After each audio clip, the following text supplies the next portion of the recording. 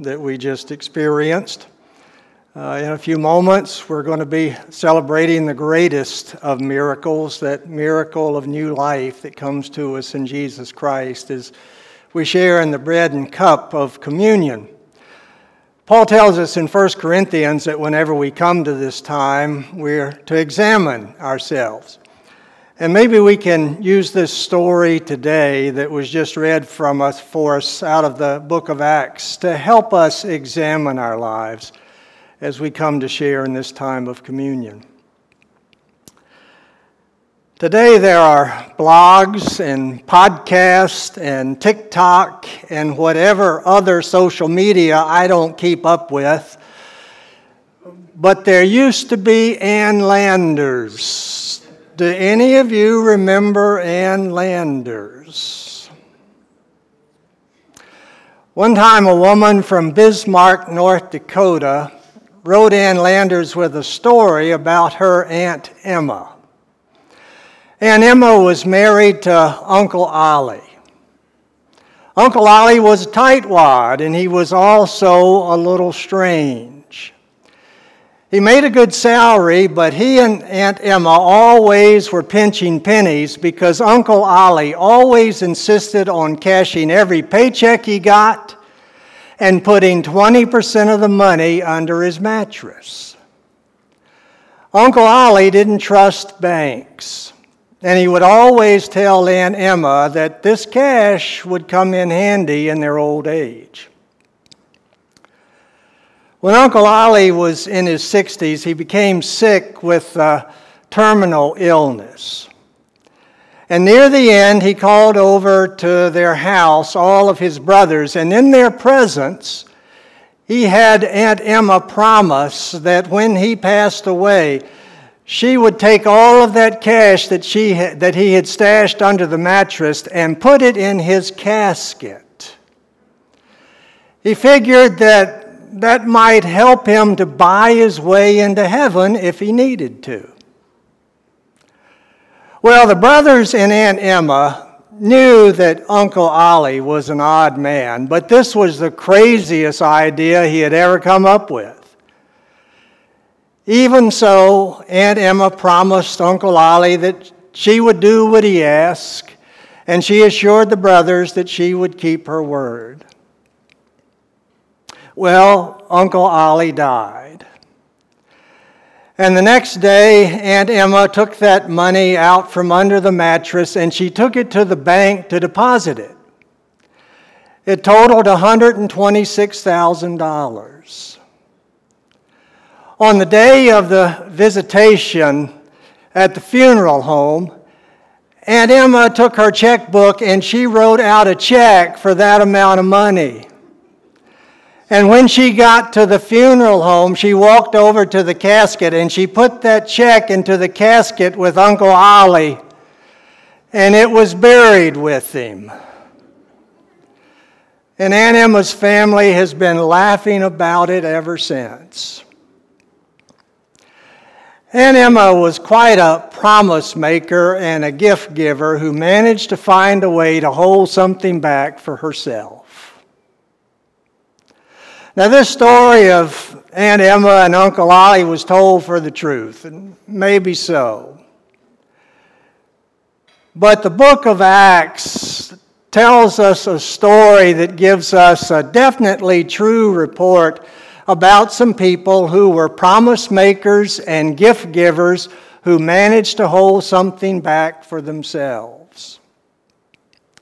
They were the married couple Ananias and Sapphira. Ananias and Sapphira were members of the church at Jerusalem, and the members of this church took real care of each other. From time to time, the members of the church who owned houses and plots of lands would sell their property, and they would bring some of the proceeds to the leaders of the church to distribute to people who were in need. The man we know as Barnabas was one of these members. The book of Acts tells us Joseph, who was also called by the apostles Barnabas, which means son of encouragement, a Levite, a native of Cyprus, sold a field that belonged to him and brought the money and laid it at the apostles' feet. This man named Joseph had gained such a reputation for affirming and helping other people that the apostles called him Mr. Encouragement. Barnabas was respected and held in high esteem and regard by everybody. Well, Ananias and Sapphira saw what Barnabas did. And they decided they wanted to make a gift to the church themselves to be used in ministry to those who had needs. But it turned out to be a tragic transaction. The book of Acts says, "But a man named Ananias, with his wife Sapphira, sold a piece of property. And with his wife's knowledge, he kept back for himself some of the proceeds and brought only a part of it and laid it at the apostles' feet." Ananias and Sapphira brought some money to the apostles, and they told them that they were making a contribution of everything they had made off of the sale of their piece of property. But really, they had made more money off of the sale of that property than they were bringing to the apostles. And they were deliberately holding back something for themselves. Now, we don't know exactly everything that was going on in the minds of Ananias and Sapphira. Maybe they started out with entirely good intentions. Maybe they'd been inspired by the actions of Barnabas, and they decided they wanted to follow his model of generosity. And so they announced to the congregation that they were going to make a gift of all the proceeds that they had received from the sale of a piece of property. But then maybe they began to have some second thoughts about it. Maybe they wondered if they really could afford to give everything they had made off of the sale of that piece of property. But they didn't want to have to deal with the disappointment of not following through on their public pledge, so they came up with a plan to save face. They would say they were giving everything that they had made when they sold that piece of property. But they would actually keep some of it back for themselves. Maybe something like this is what happened with Ananias and Sapphira. Maybe they began with all of the right intentions, but then they hatched up a scheme that had nothing but wrong intentions. But there's also another possibility. Maybe Ananias and Sapphira were deceitful from the very beginning. Maybe they were really more interested in gaining the praise and the accolades of other people than they were in helping to meet the needs of other people. Maybe they saw the way that all the church members had looked up to Barnabas with admiration and respect, and they wanted some of this public recognition themselves. And so they decided that they would tell the church that they were going to give a gift of everything they had gotten from a piece of property. And they would impress everybody with their generosity. But then secretly, they would keep back for themselves something of what they had promised. I think we know that sometimes people can do things mainly out of a motivation to impress other people. This is an election year, so here's an election year story. When I was a pastor in Kentucky, I got a call from a church member who was the local campaign manager for a man who was running to be his party's nominee for the position of lieutenant governor in the state. And this candidate was going to be in our area on the Sunday before the primary election. And the church member wanted to know whether it was okay for this candidate to worship with us. And I said, of course, anybody is welcome to worship with us. And the candidate was there in church that Sunday morning. And he sat right there in the center section, and he shook the hands of a lot of church members. I later found out that this candidate had really expected to be introduced in the service and even to have a few moments to say words of greeting to the congregation. And he was perturbed that he hadn't gotten that opportunity. And he told the local campaign manager, who was our church member, that he could have found a better way to use his time that morning if he wasn't going to get any public recognition. That man really wasn't very interested in worshiping God that Sunday morning. He was really interested in impressing other people with the fact that he was attending a worship service. And by the way, that candidate didn't win the primary election, and he finished so far down the list of candidates that he wouldn't have won the election even if he had gotten the vote of everybody in our town, much less our congregation. I suppose if we'll admit it, all of us sometimes can be engaged in what somebody has called impression management. We care about making impressions on other people, impressing them with our skills or our talents or our achievements or our generosity or whatever it is, so that we can manage and shape what it is that other people think about us, always to our advantage. We can like to receive recognition for what we do. Maybe we try to draw attention to ourselves in very blatant ways, just like the young child who says, "Hey, look at me." But maybe more often we're more subtle about it. We do something behind the scenes and then somebody finds out about it and we say, "Oh, it's nothing." But deep down, we're feeling pretty good about ourselves, and we're glad that somebody noticed us. The desire to impress, the desire to stand out in the spotlight, the desire to get that pat of recognition and compliment on the back, all of that can be a real temptation and challenge to us, and sometimes it can get the best of us. And maybe something like that is what happened with Ananias and Sapphira. But whatever the full motivation for their actions, Ananias and Sapphira had a gift to give to the apostles. And they said the gift was the total purchase price from the sale of their piece of property. But they actually weren't telling the truth. They were skimming some of the money off the top for themselves.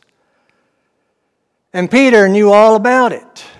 Peter knew all about their scheme. We don't know how Peter knew. Somehow God had given Peter the knowledge.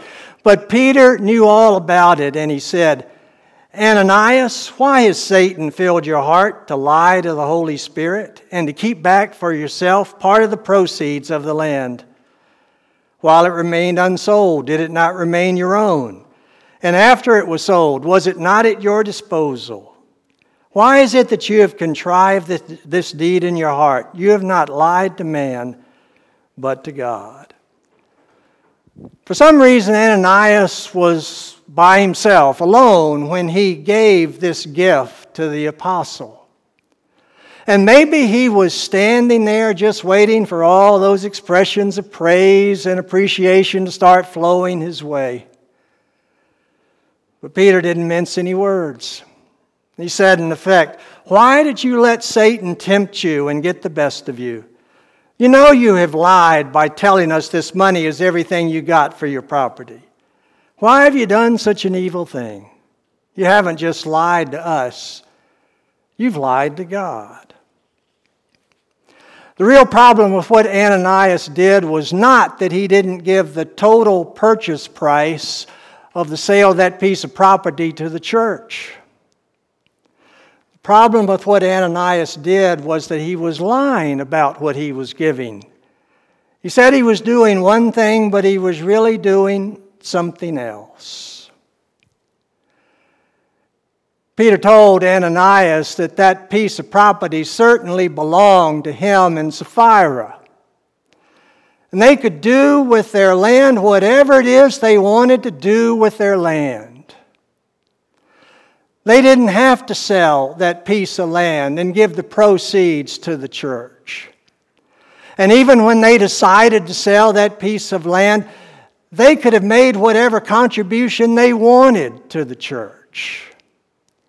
They could have said, we made $100,000 off the sale of our piece of land, and we're going to donate half of it to the church for the church's ministry to those people in need. And the leaders of the church would have accepted the gift, and they would have said, thank you and praise the Lord.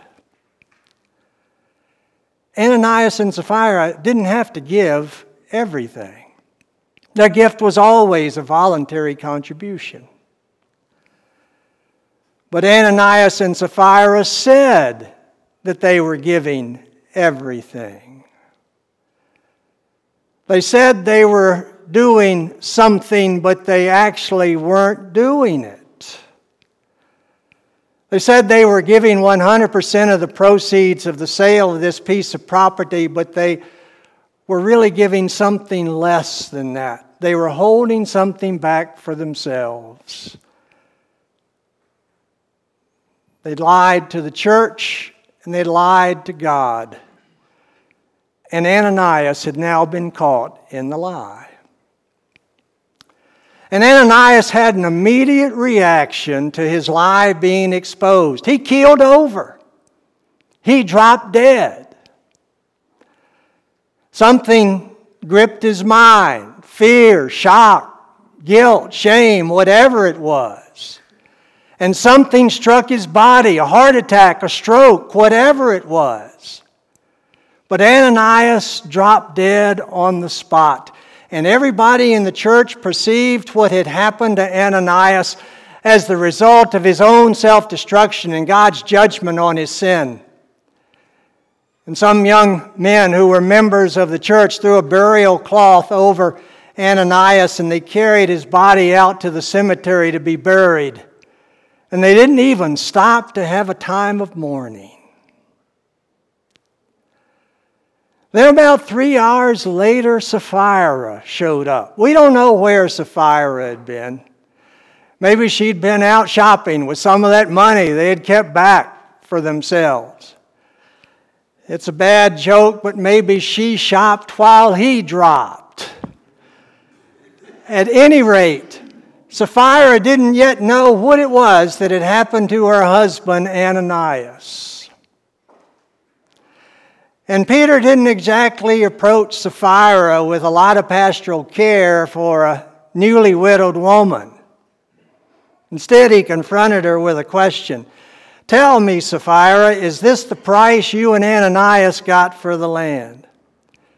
And Sapphira now had the opportunity to do the right thing. She could tell all of them the truth about how much they had actually gotten for the sale of their piece of property.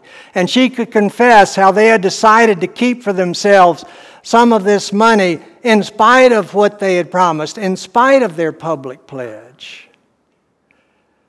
But instead, Sapphira said, yes, that's the price. She continued to lie. And so Peter said to her, how is it that you have agreed to test the Spirit of the Lord? Behold, the feet of those who have buried your husband are at the door, and they will carry you out. Peter was saying, in effect, why did you and Ananias try to see how much you could get away with? Sapphira, you're going to suffer the consequences of your lie just like Ananias. The young men who buried Ananias are here to bury you too. And Sapphira dropped dead herself. And the young pallbearers carried her out and buried her next to Ananias. Well, the undertaker may have had some mixed emotions that day, but everybody else in the church was terrified. We're told by the book of Acts, great fear came upon the church and upon all who heard of these things.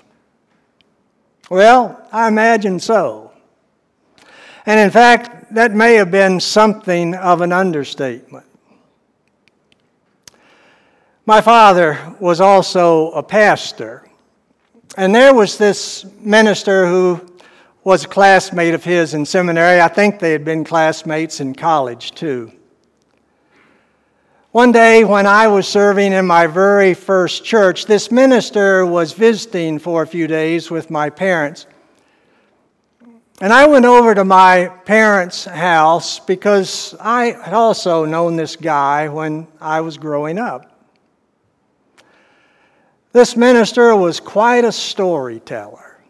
And he got to talking about some experiences that he had had in the first church that he had served when he was a pastor. Things had gotten pretty tough in this church. There was a good bit of conflict. Several factions had developed. There were a lot of power struggles that were going on. And the minister and the leaders of the church really wanted the church again to be able to experience unity and harmony. And they got together for a meeting and they all agreed that they would pray the same thing. They would all pray that God would remove the problem in the church so that all the members could live in unity, at peace with one another again. But next week, a man who had been at the center of much of the turmoil in the church dropped dead. That certainly got people's attention, and revival broke out in that church. I suspect that something like that happened in the church at Jerusalem when Ananias and Sapphira suddenly dropped dead. I suspect people were reminded of the holiness of God and they began to evaluate their lives to see if they were in danger of being like Ananias and Sapphira. I suspect the people began to search their hearts to see if there was some way that they could be lying to God. And the issue was much bigger than just a matter about the gifts of money that they might make to the church for the church's ministry. This issue was fundamentally an issue about how they were going to live their lives as followers of Jesus. It was an issue of their faithfulness as disciples of Jesus. And this issue is still with us today as Christian people. It doesn't matter what generation that we live in. The issue is our integrity as followers of Jesus Christ. This integrity is certainly going to involve being honest and truthful. It means speaking what is true and not being deceitful. But the concept of integrity is much broader than this. The word integrity comes from a root word that means wholeness or completeness or being intact. Integrity means someone is whole. Every part of a person's life fits together with every other part of that person's life.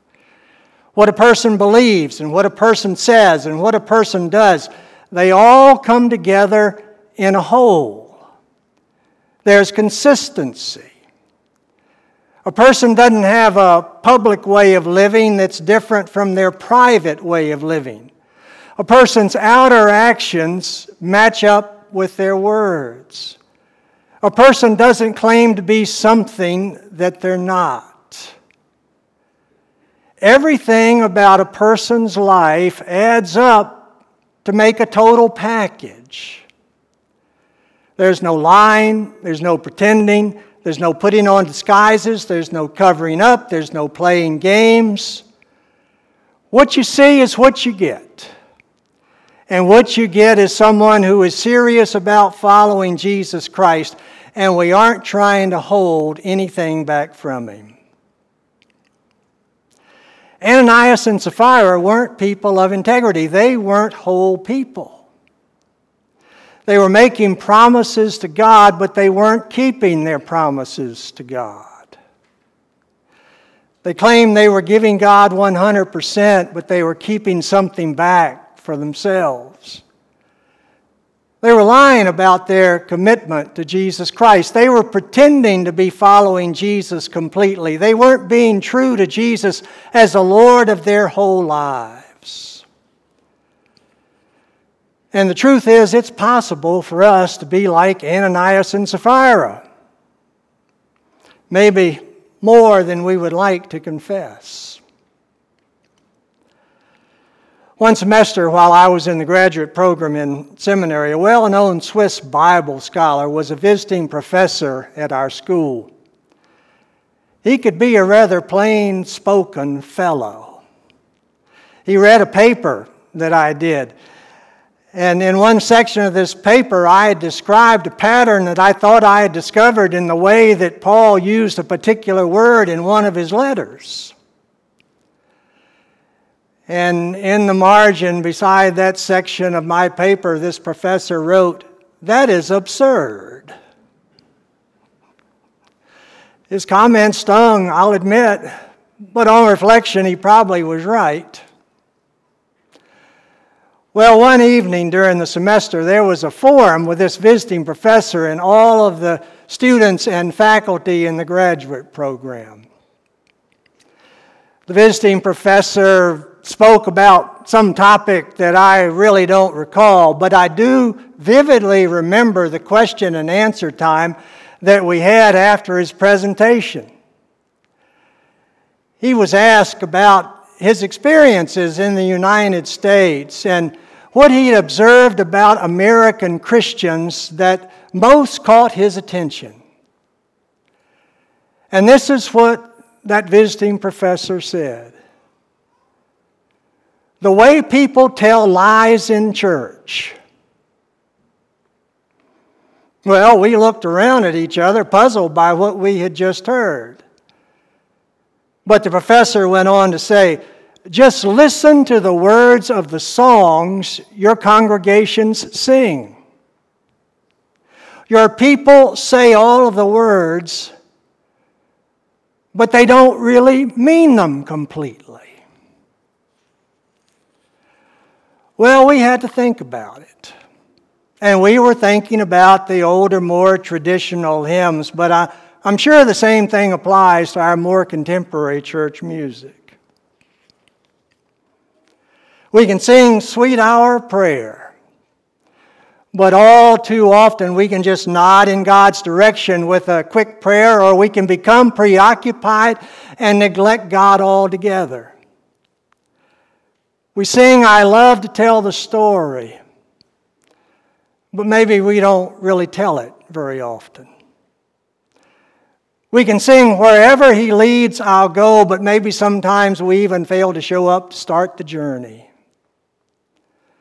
We sing, I surrender all, but maybe we really just surrender some. And we keep and guard for ourselves certain corners and spaces of our lives. We sing, and be thou my vision, riches I heed not, nor vain empty praise. Thou my inheritance now and always, thou and thou only first in my heart. I, King of heaven, my treasure thou art. But we can measure our lives by the standards of success and comfort that society and culture tell us are important. We sing in at Calvary, now I've given to Jesus everything, now I gladly own Him as my King. But we can put ourselves up on the throne of our own lives, and we can hold back a lot of things for ourselves. Now, the point is not that we stop singing our songs on Sunday in worship, or that we just hum along and we're reluctant to voice the words. we need to offer our praise to God in worship through our songs and our singing. But the point is that we need to be serious about the promises that we make to God. We need to care with everything that we are about our faithfulness as we follow Jesus Christ. We need to always be seeking to be people of integrity. And make sure we understand, we're not talking here just about our money and our possessions. We're talking here about our time and our energies and our talents and our spiritual gifts and our relationships and our attitudes of compassion and concern and our actions of love and service. We can claim that we have given our whole lives to Jesus Christ, but then we can end up holding much of ourselves back for our own sake and for those self-interested plans that we can make of our own. And we can end up being a lot like Ananias and Sapphira, even if we don't want to recognize it. But the story of our lives never has to end like their sad story. Ananias and Sapphira lied to God and they dropped dead in their sin. But we can drop to our knees in humble confession and trust. And we can find God's grace for our lives. God's grace that God never holds back from us. And God will fill us with the power of His Spirit to live our lives according to His plans for us.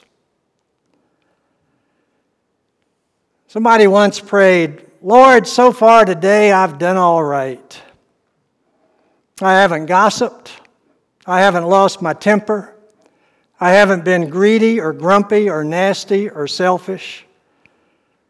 But Lord, in a few minutes, I'm going to get out of bed.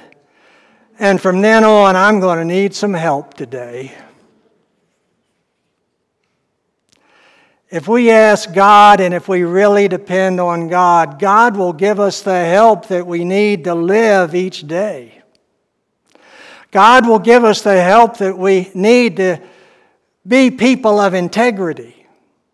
God will give us the help we need to live lives with faithfulness as we follow Him, being true to all those promises that we have made. God will give us the help that we need to live out those commitments, to give Him our everything. The truth is, we'll never be perfect in this life. But with God's help, we can keep on growing to be like Jesus Christ. With God's help, we can keep on growing to be holy, completely, 100% His. With God's help, we can keep on growing to give Him everything that we are. With God's help, we can be people full of integrity. Lord, I'm going to need some help today. That's a promise that God is always going to keep, helping us. Because that's a prayer that God is always ready to answer. Would you pray?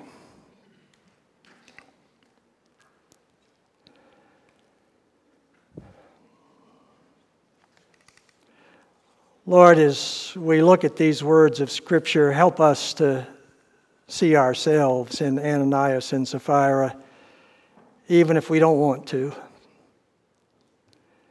Help us to see the ways that we're not always people of integrity. And we say one thing, but we try to hold something about our lives back from You.